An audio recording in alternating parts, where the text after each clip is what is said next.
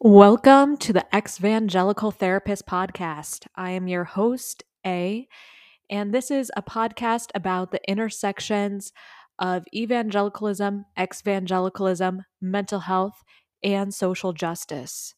You might hear a color commentator in the background, and that is little A, my cat, and she loves to provide a little color commentary here and there. I hope you enjoy.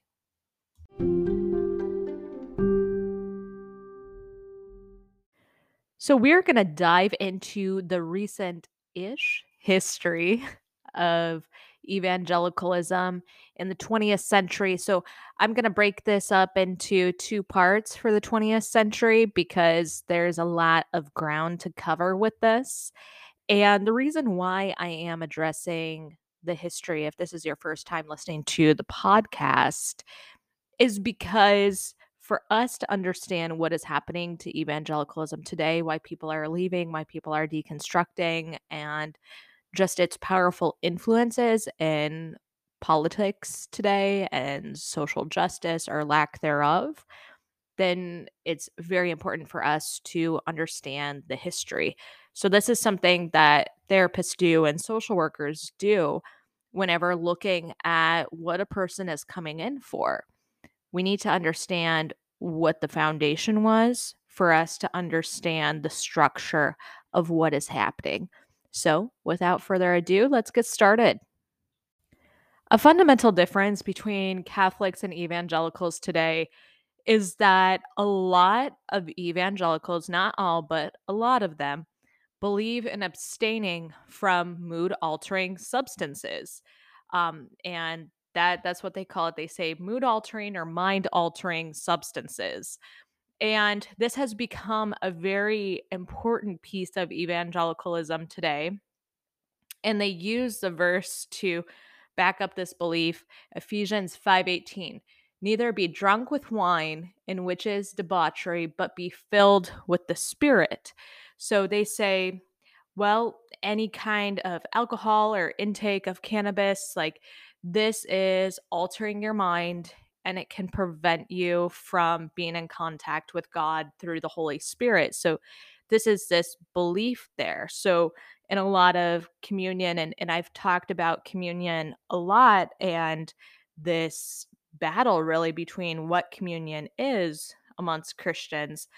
A lot of evangelicals have actually switched out the wine for grape juice because of this.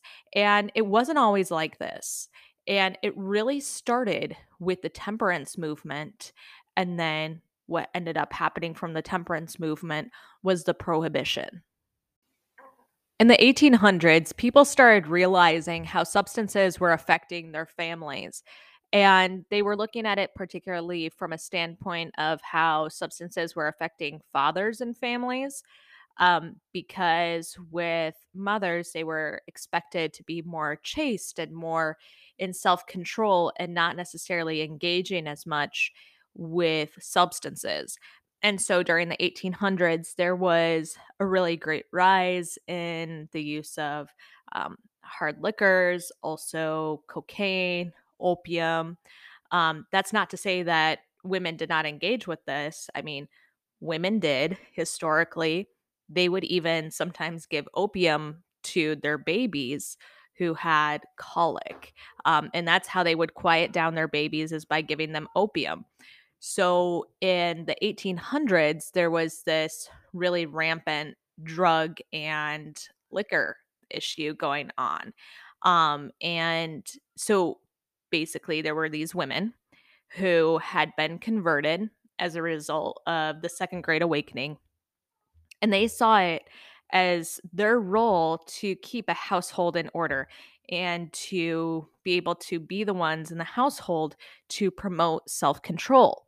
So they started advocating for what was called temperance, or what we know today as abstaining from alcohol or drugs.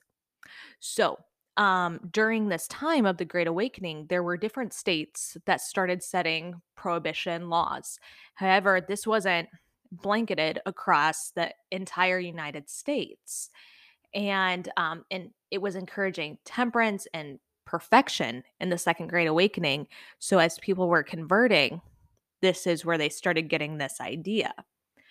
Now, there was this union called the Women's Christian Temperance Union, and it is actually still in existence today. And it was founded in Cleveland in 1874. I'm gonna take a drink of water here. It is ragweed season where I'm at, and oh my goodness, what a time. Okay.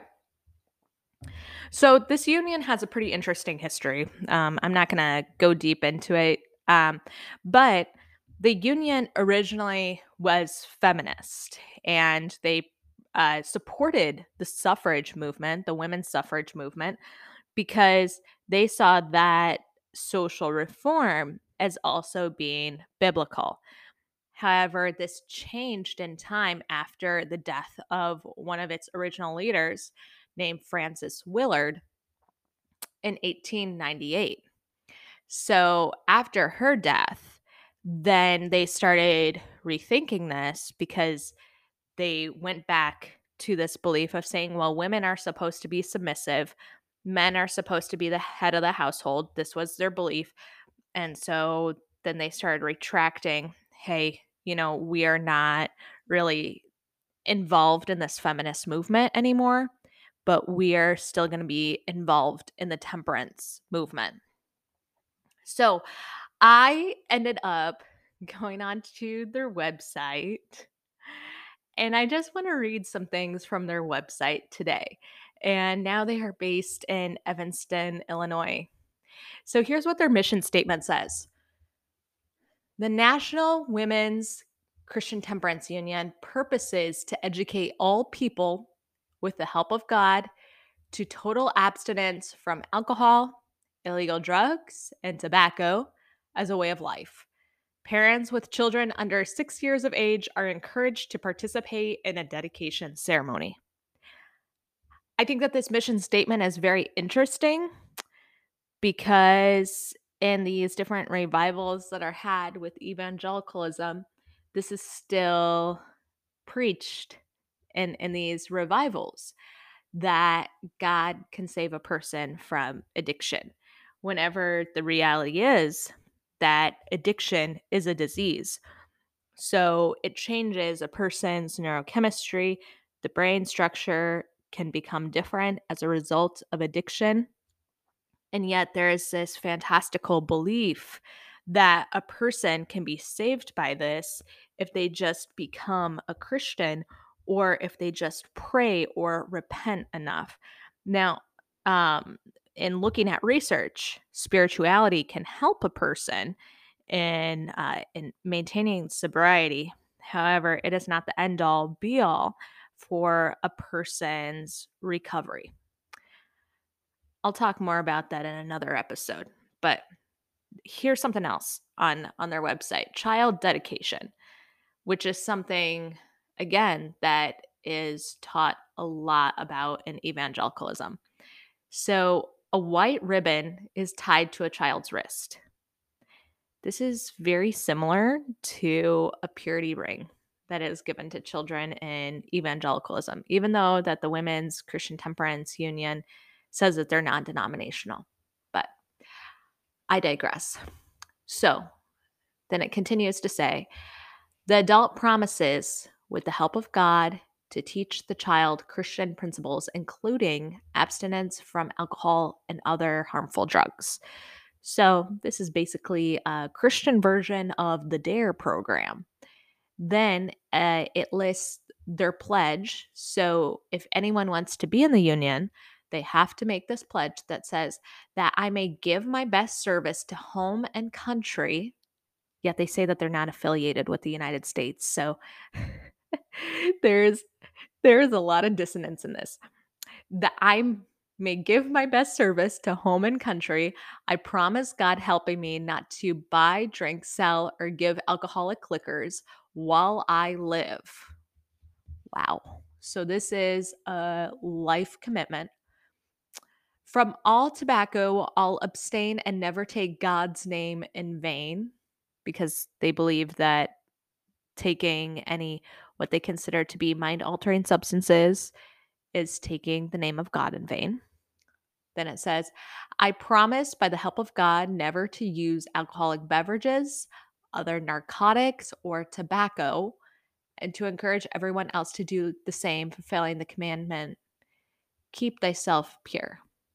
So, if we're going to look at this even deeper and further, then that would mean if there should be no narcotics.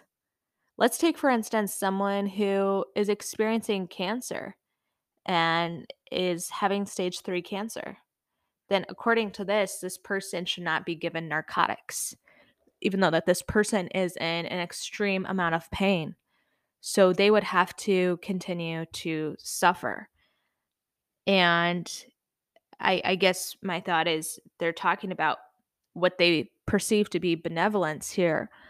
But my question is, how is that benevolent? By having this very black and white view that could lead to harm of other people. They have principles that they listed on their website, and they have 5 principles here. The first one is what they call sanctity of human life.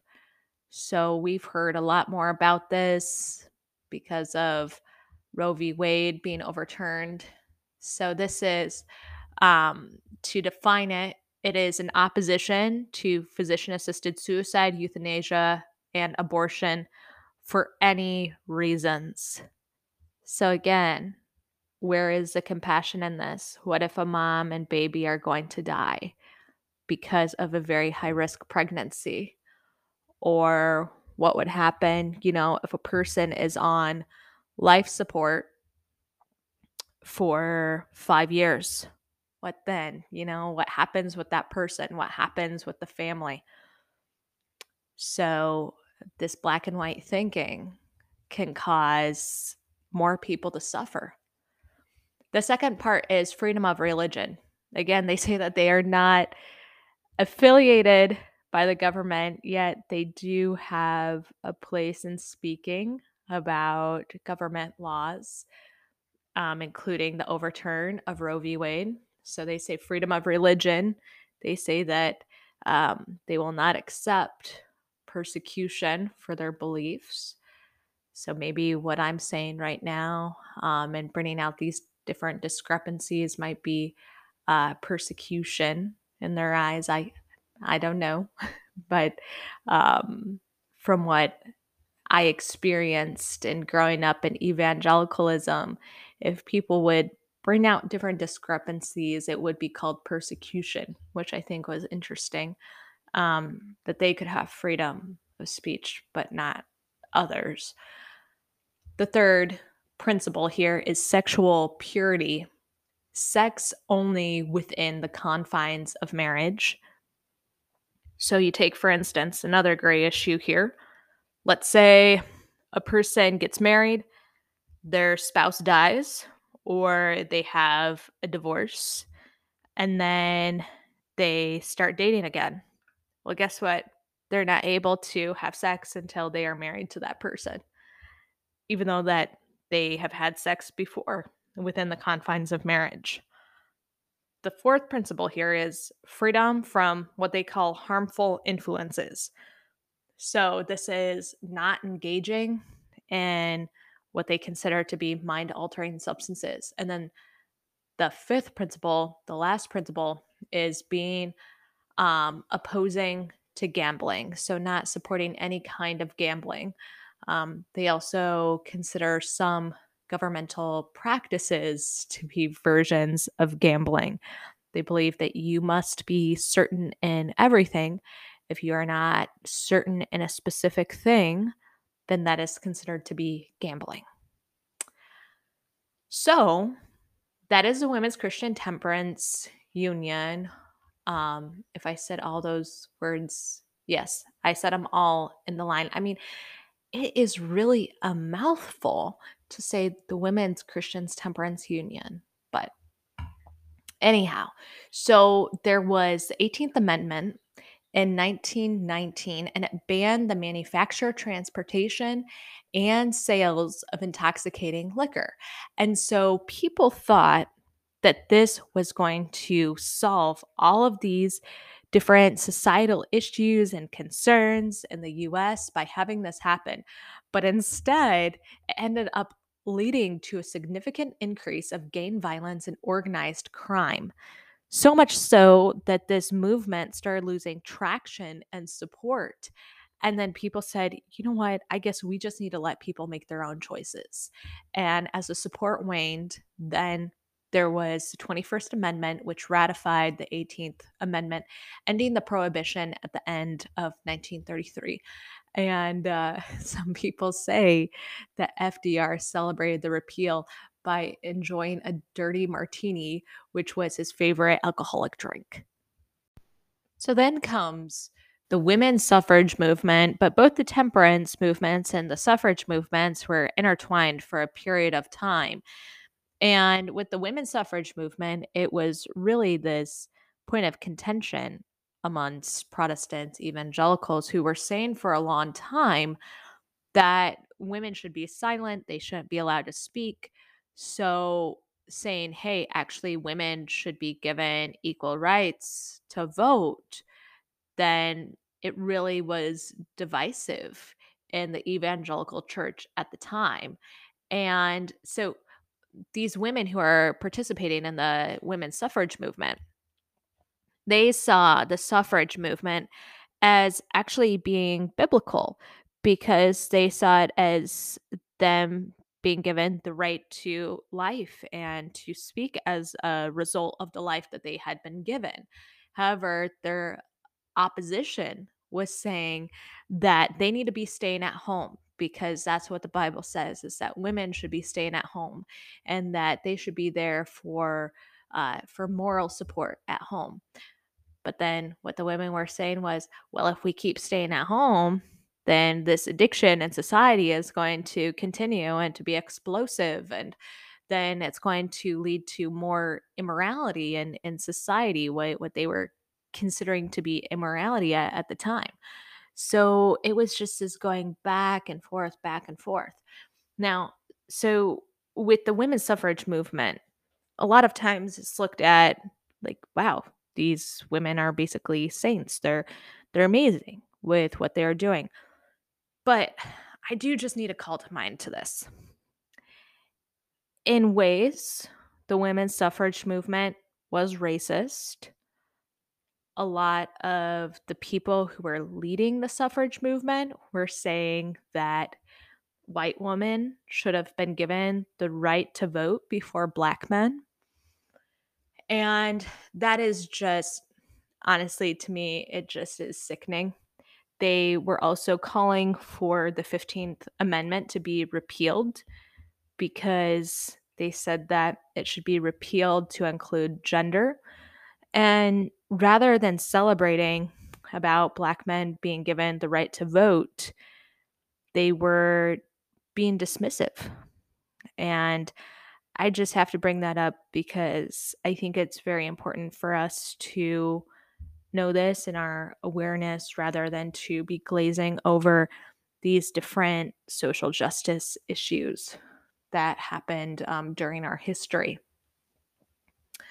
So eventually, in 1920, the 19th Amendment was passed, giving women the right to vote. And the women were very excited about this because they felt that they were going to have more of a say in government and would see a really large social change in what they were hoping for. However, it turned on its head, just like what happened with the Prohibition movement. And the 1920s became known as the Jazz Age. And then more and more, what they considered to be immorality increased rather than decreased. The thing about evangelicalism was that it was not catching up with the rapidly changing times because you have the Industrial Revolution and then came World War One. And with having these really significant events happen in history, it was just the evangelical church wasn't able to match with the rapidly progressing nature of what was going on with society at the time. So I think this led to a lot of these different frustrations and also having the evangelical movement be very unpredictable as well. And this is something that they did not anticipate after having the Second Great Awakening, where a lot of evangelicals during and after the Second Great Awakening thought that the world was going to be converted to evangelical Christianity, which that's not what happened. A lot of people became much more doubtful and skeptical about what was going on in the world and how could God be present in a world like this. And it goes back to what was happening during the Enlightenment era, where it's like, how can God be a good God and have all of this happen around us? So, World War One happened in between the years of 1914 to 1918, and it piqued evangelical interest and concern into the Revelation prophecies because they were like, this is the apocalypse, because they were seeing war, famine, disease, death. Approximately 40 million people. 40 million. That's wow. So, approximately 40 million people around the world died during World War One. So, they saw this as being apocalyptic and they saw this as being God's judgment on what was happening to society at the time. So Christians were becoming less certain about their stance in the world and more pessimistic, which is why they were saying, hey, this is going to be the end of the world. And this was really whenever that revelation preaching started becoming more and more heavy within within that sect of Christianity. So there was this division of beliefs again, division. That's the word of the day here. There was division of beliefs of revelation. There was the premillennialists, the postmillennialists, and the amillennialists. So, with the postmillennialists, what they believed was that a Christian utopia would be made on earth and there would be 1,000 golden years before Jesus comes back and brings heaven to earth. So, postmillennialists, this was a very predominant thought during the second great awakening because they were seeing mass conversions, but then this belief started to wane whenever they started seeing that people were leaving the faith due to the Industrial Revolution, more urbanization, and then World War One. So then more people started becoming premillennialists, which is primarily conservative evangelicals with the belief that there is this rapture where basically it's the whole Left Behind series where people just disappear into thin air who are the what they call the true believers, and so they disappear, they go to heaven, and then there's judgment on the earth and it's just the apocalypse is happening. And then they believed that that people who came from Israel would convert to evangelical Christianity, and then they would be left to fulfill Revelation prophecies and then become ones to rule all of the nations on the earth. So this is a predominant belief that started as a result of World War One and continues today. So this is why a lot of evangelicals uh, send their money to help Israel, including Israel having war with other countries, because they see this as being a support for the Revelation prophecy. And so evangelical Christians who are not Jewish, they believe that they will be blessed in heaven if and through the ends of times, that they will be blessed if they give money to fund Israel for war. And this all goes back to the premillennialists. Now, this last revelation belief is the amillennialists. And this is the belief that Revelation is not literal, that Satan is metaphorical, hell is metaphorical, heaven is metaphorical, and that it is just what's bad that happens on earth, that is a person's hell, that Satan being bound up, that just means that. So, Satan being bound up, this was a reference to Revelation saying that God ties Satan up and then he's able to rule the world. And so there are evangelicals who believe this, and but then they believe it in a metaphorical sense where they see it as that no bad things can really be happening or prevent people from experiencing the goodness of God, and that people can have the opportunity to experience heaven on earth. It's kind of interesting because with the amillennialists, this is a belief that seems to trickle more down towards people who have one foot in and one foot out of the evangelical church, or people who have left the church, of having this belief that things are allegorical and that we can experience heaven or hell on earth based upon the choices and the decisions that we make. So people born during the World War I era were called the lost generation. And this was a term that was coined by Ernest Hemingway. And it's very interesting, the lost generation, because this is a quote that has been used a lot in evangelicalism, not only to reference the people of the World War I era that were born during that time, but for the next generations that came after them.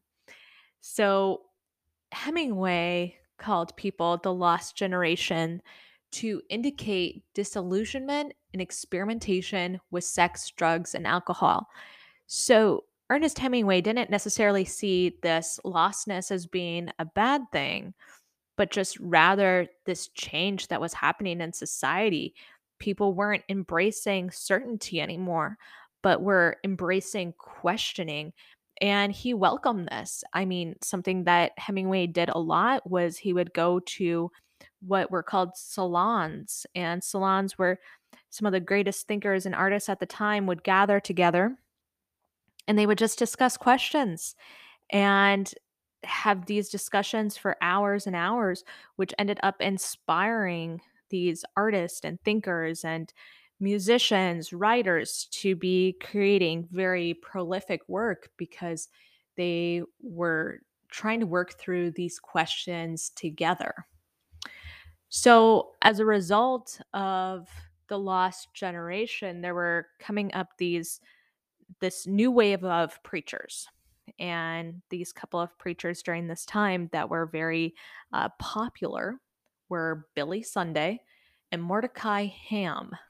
So these are two preachers that still get quoted in evangelical churches today, which is interesting because they are both very controversial.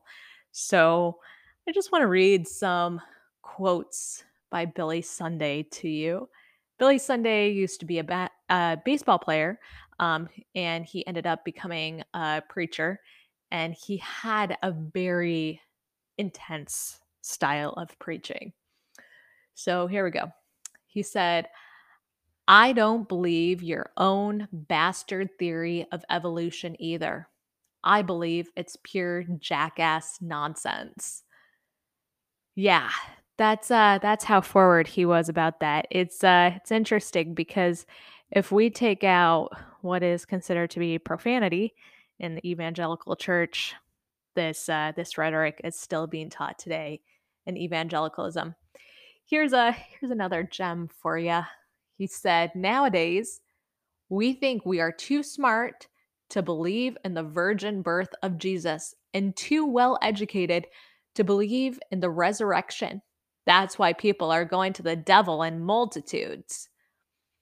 So, again, this is something that is still has echoes of rhetoric in evangelicalism today, which is why it tends to be discouraged in evangelical churches to go to non-Christian universities because they believe that these people will become too smart or too well educated to believe in miracles in the Bible.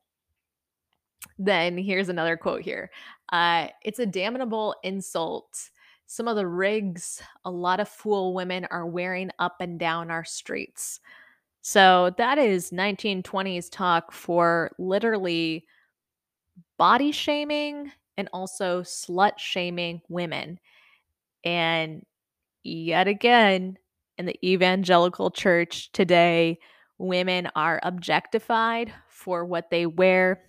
There can be a very strict dress code within evangelical traditions. A lot of evangelical churches, if there's going to be a pool party or a swim time, will ban the wearing of bikinis or ban wearing shorts that go above the fingertips. So it's still happening today, just less colorful language. Then this last quote that I want to share with you is he said, "I'm against sin. I'll kick it as long as I have a foot. I'll fight it as long as I have a fist. I'll butt it as long as I have a head. I'll bite it as long as I've got a tooth. And when I'm old and fistless and footless and toothless, I'll gum it until I go home to glory and it goes home to perdition." You know what? I actually heard that quote whenever I was in church. A pastor literally said that from the pulpit, and it was a very I remember it being a very uncomfortable descriptor, right? You know, like gumming it, like I'm just like, whoa. But yeah, I mean, if I heard it, let's say 15 years ago, maybe it's still being said today. So, and I mean, evangelicals really believe that they are under persecution and that this is how intense they have to fight for their beliefs. And again, a lot of this perceived persecution is just bringing up to light, like, hey, these things are not adding up. They're not making sense. They're not aligning together. And but then that's considered to be persecution, and so it becomes really this conflict and contention amongst Americans, particularly people who are still in these deep-seated beliefs and then the people who are deconstructing. As for Mordecai Ham, he was vehemently anti-Semitic, anti-Catholic, and racist. And because of anti Semitism, the US did not join World War II as soon as what other countries did.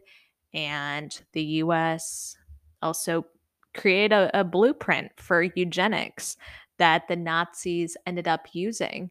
And anti Semitism was backed up by a lot of evangelicals. Take, for instance, Lynchburg, Virginia, where Liberty University is, the largest evangelical school in the entire world. Well, Lynchburg, Virginia, its history is that was one of the forerunners for the eugenics movement in the United States. So, Mordecai Ham also believed in that abstinence could be obtained through conversion to Christianity. So, abstinence from alcohol and from drugs. So, he thought that people needed to convert to Christianity and that that was the problem with addiction. And that's not true. People can be in recovery from addiction and not be Christians. I think that this is something very important to say because even in AA, NA, it is still encouraged in a lot of AA and NA groups that you need to be Christian or have some sort of Christian beliefs in order to be in recovery. Again, that is not true. It is not evidence based to be saying this. And then lastly, Mordecai Ham preached politics from the pulpit and he condemned people who were going to vote for Democrats. Again, this is still done today, especially with a lot of white evangelicals voting for Trump and having this be encouraged behind evangelical pulpits. So, lastly, that I want to address here today is the Great Depression that occurred from 1929 to 1939. Protestant leaders were blaming the Great Depression on sin. And because of this, I mean, this isn't what people wanted to hear. They wanted to be given their needs. They needed more resources. They didn't want to be blamed. They didn't want to be shamed for what was going on. And so less people started attending church.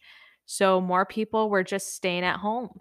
And I mean, and it was hard to get to church because of, not having the means to pay for gas to go to church or needing to save your horse too, really, so that your horse could do the work in the fields and in the labor.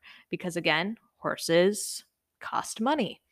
So budgets decreased, memberships decreased, ministers were fired, and churches closed during the Great Depression. And this is not what the Protestants, the evangelicals anticipated. They thought that this was going to bring a revival because they thought that people were going to realize that they needed to rely on God during this time because they couldn't rely on what they had. But things, again, were very difficult to predict during this time. And rather than the churches helping people provide for their needs, this is whenever the US started getting significant funding for social work and social services. And social services really replaced the work that the churches could not provide. And this is still happening today. So, historically speaking, churches believed that it was their work to be helping people in the community, but then their resources got very limited. So then they're starting to question, what is the purpose then? What is the mission? So that leaves us on a cliffhanger for today. I hope that you enjoyed the podcast. And until next Sunday, happy Sunday.